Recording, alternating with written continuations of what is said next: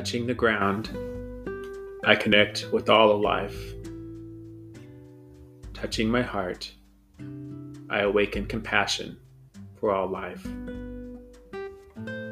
You are listening to Anam Cara, a friend on the journey, a podcast about life, the variety of lived spiritualities of the people around us, and how we are much more alike than different. I am your host, Brother Pax.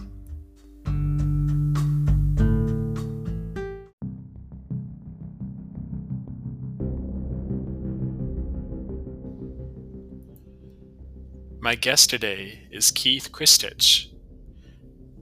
Keith is a rising star in the contemplative and centering prayer movement.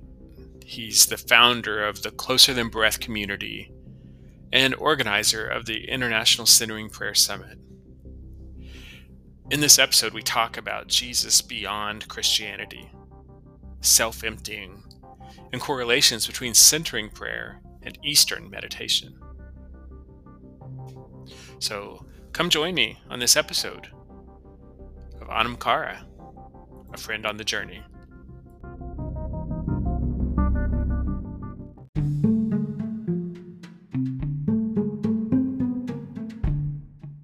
So Keith, thank you so much for being on the show today. So I know we've talked a bit on and off over the past couple years, actually through Instagram.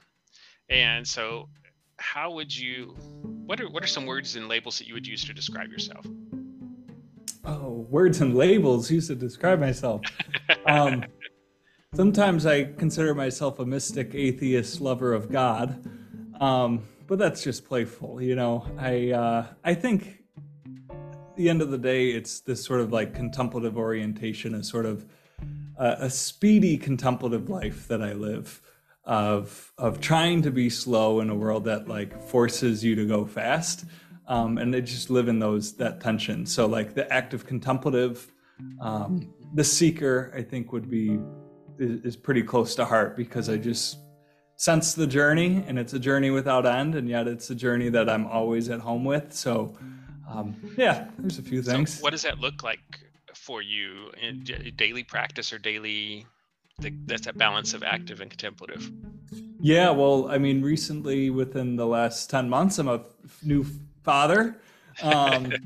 So my old routine of having a cup of coffee in the morning and having a quiet hour and a half with my book and my journal and my meditation stool, those days are far gone now, unless I wake up at 4.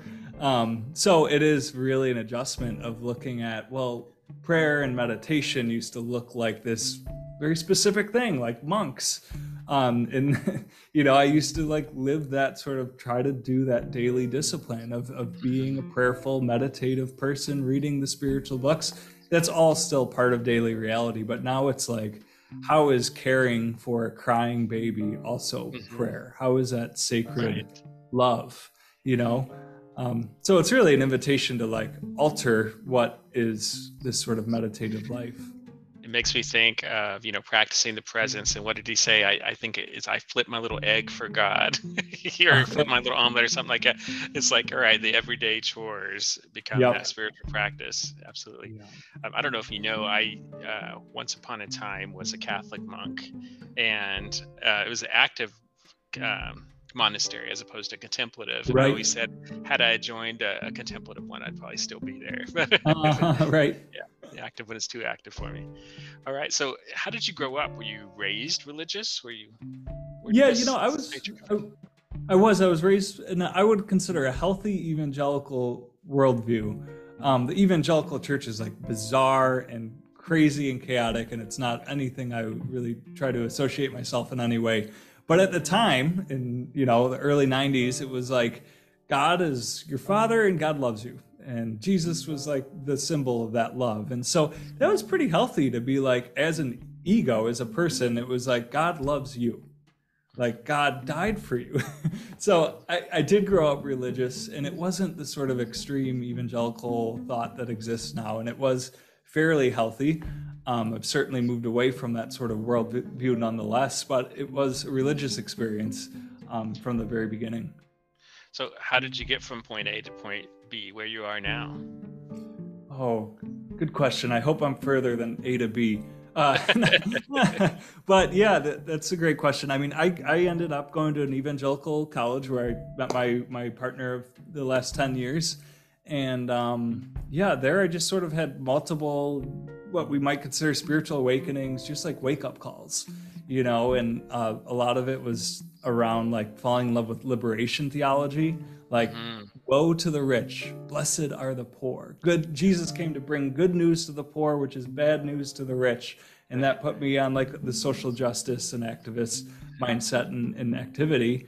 And then falling in love with the Christian mystics because I had sort of unintentionally started meditating in my dorm room, and I didn't know what to call it. I thought it was meditation at the time when I was an evangelical equaled Buddhism.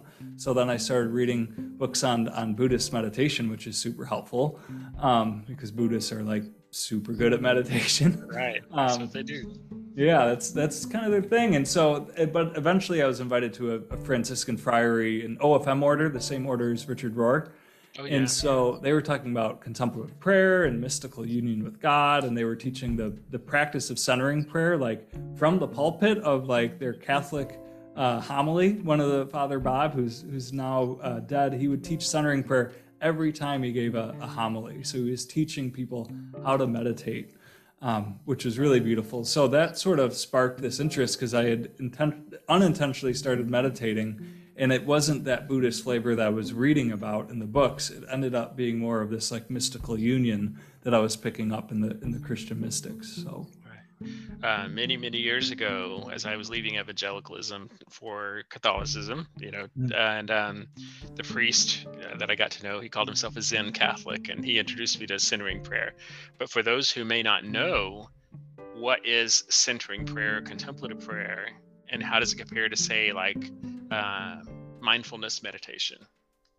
yeah, good questions. And yeah, contemplation is a large word that means many things to many people. So when we talk about centering prayer, uh, it's a specific form of meditation. So I like to like picture it as like meditation as being like this giant umbrella under which like various prayer forms fall, various mindfulness falls, contemplative prayer is a form of meditation. So I like to use meditation as the umbrella form.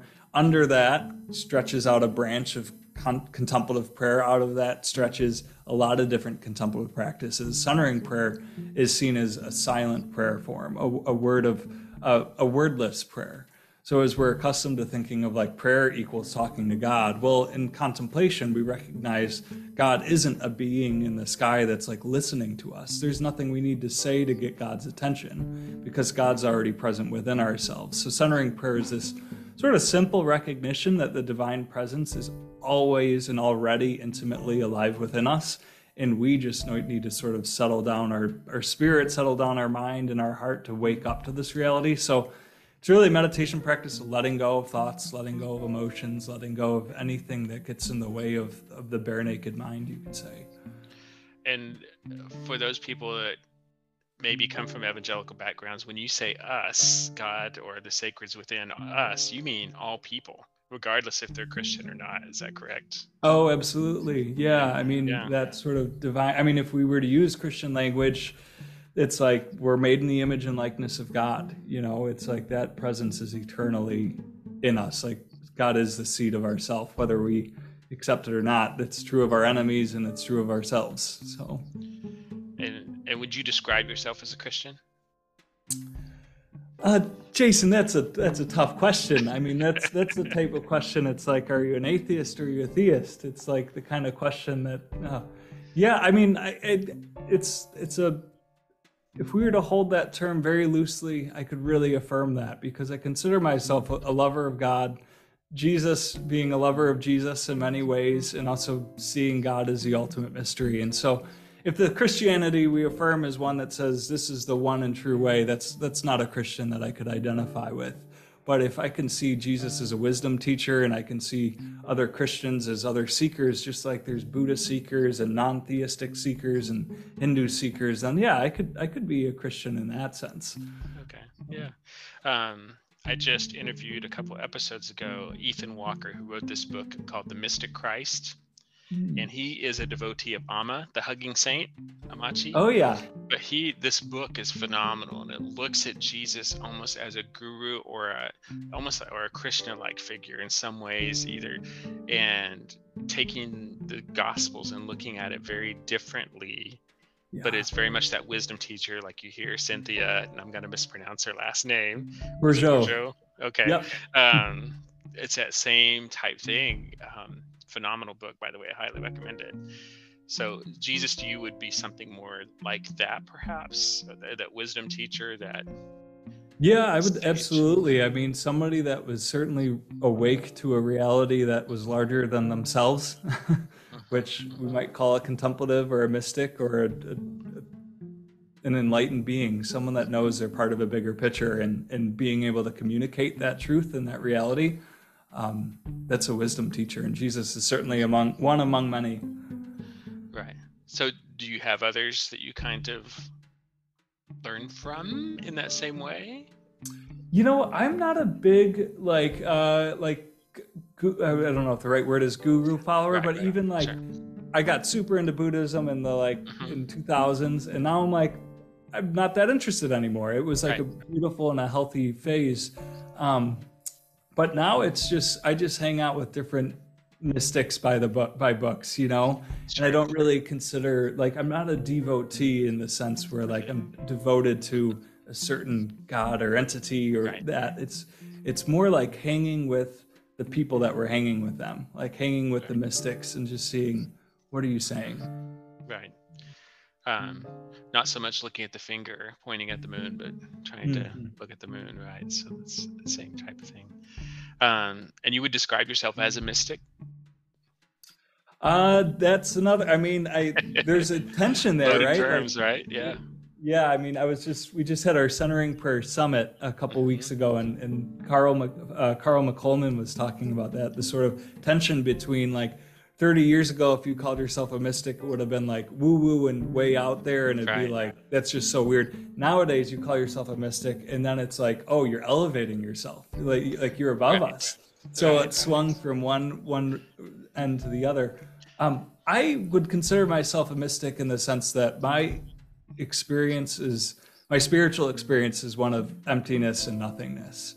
Okay. So whereas a lot of people think of mystics as experiencing color and visions and having revelations and levitating or something, my experience is nearly the opposite of just feeling self-emptying, bare naked being. And that's where it's there is no God, there's just existence, and God is that open, empty existence. And so if it's a mysticism, it's a mysticism of nothingness. So I'm listening to the speakers on the conference, and Cynthia Bourgeot talking about Thomas Keating and those experiences he had. Where did he go beyond the bounds of Christianity because it became that sense of nothingness? Or it was fascinating. I'm gonna have to go back and listen to that one again because it was so good. Yeah.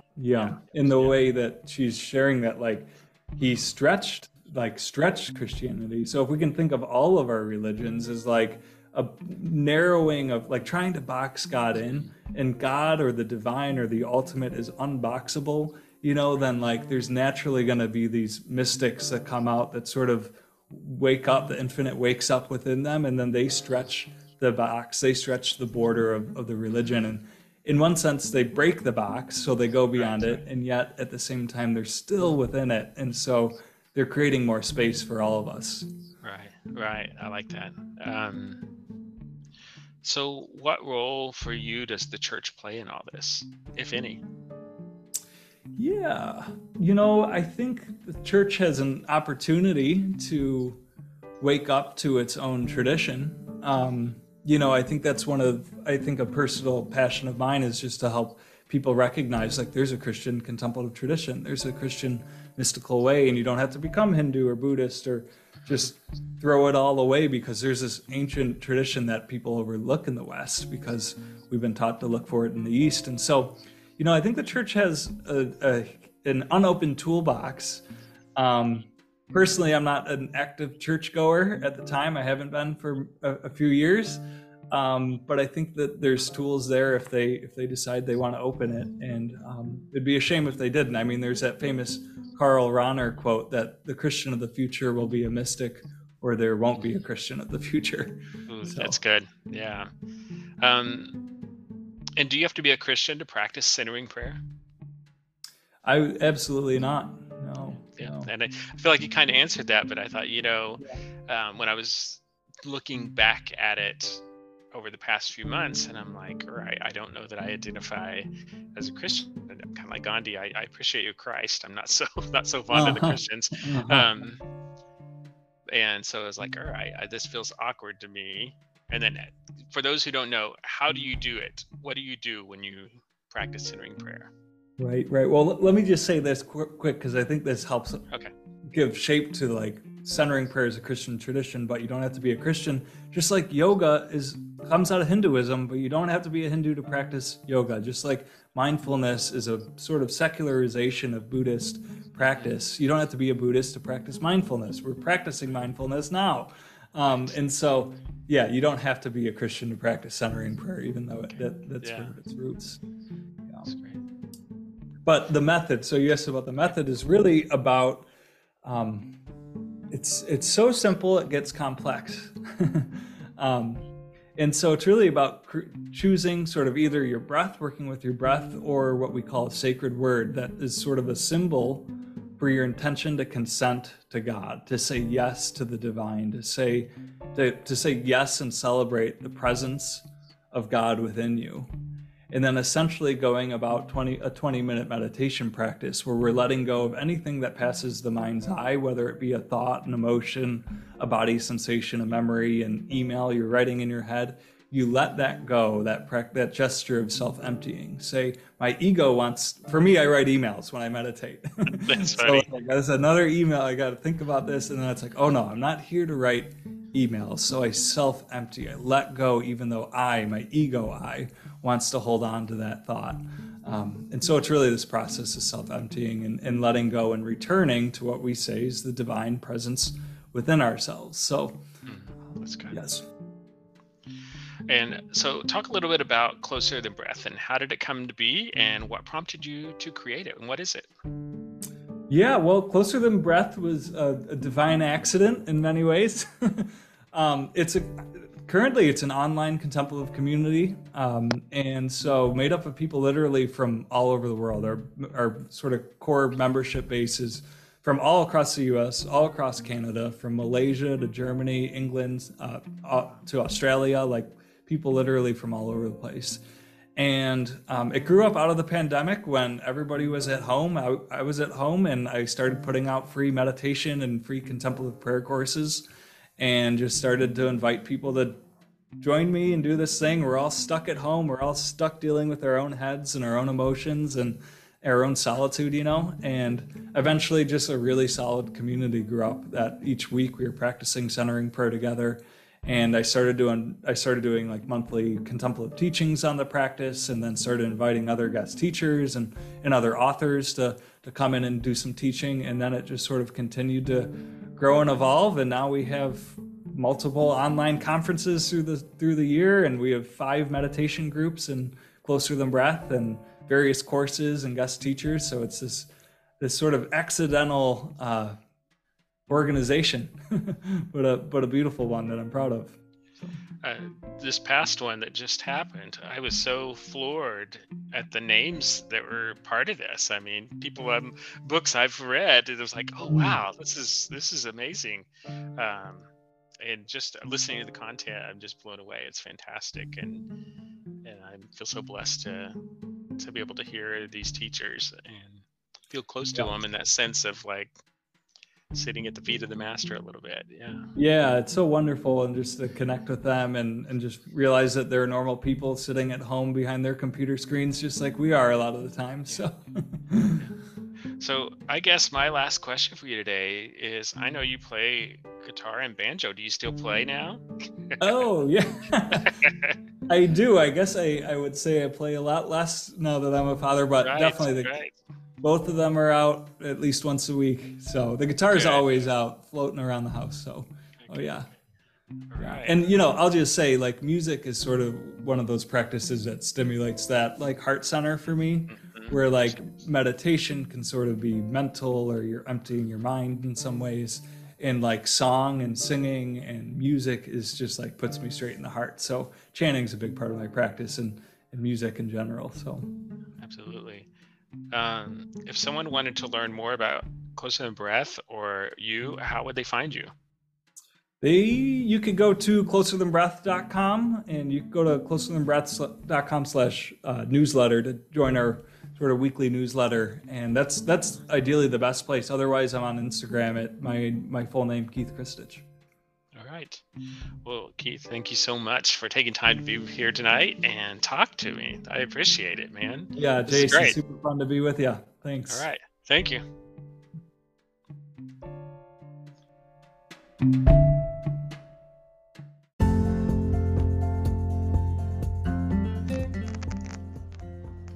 This has been another episode of Anam Cara, a friend on the journey. Thank you for walking with me as we spent time exploring the varieties of religious and spiritual expressions out there. Won't you consider joining our Patreon? Get sneak peeks of what is to come, early previews, and soon to have some video footage from the interviews, as well as polls on what you would like to see covered in future episodes. Join our Patreon today. The link is in the show notes.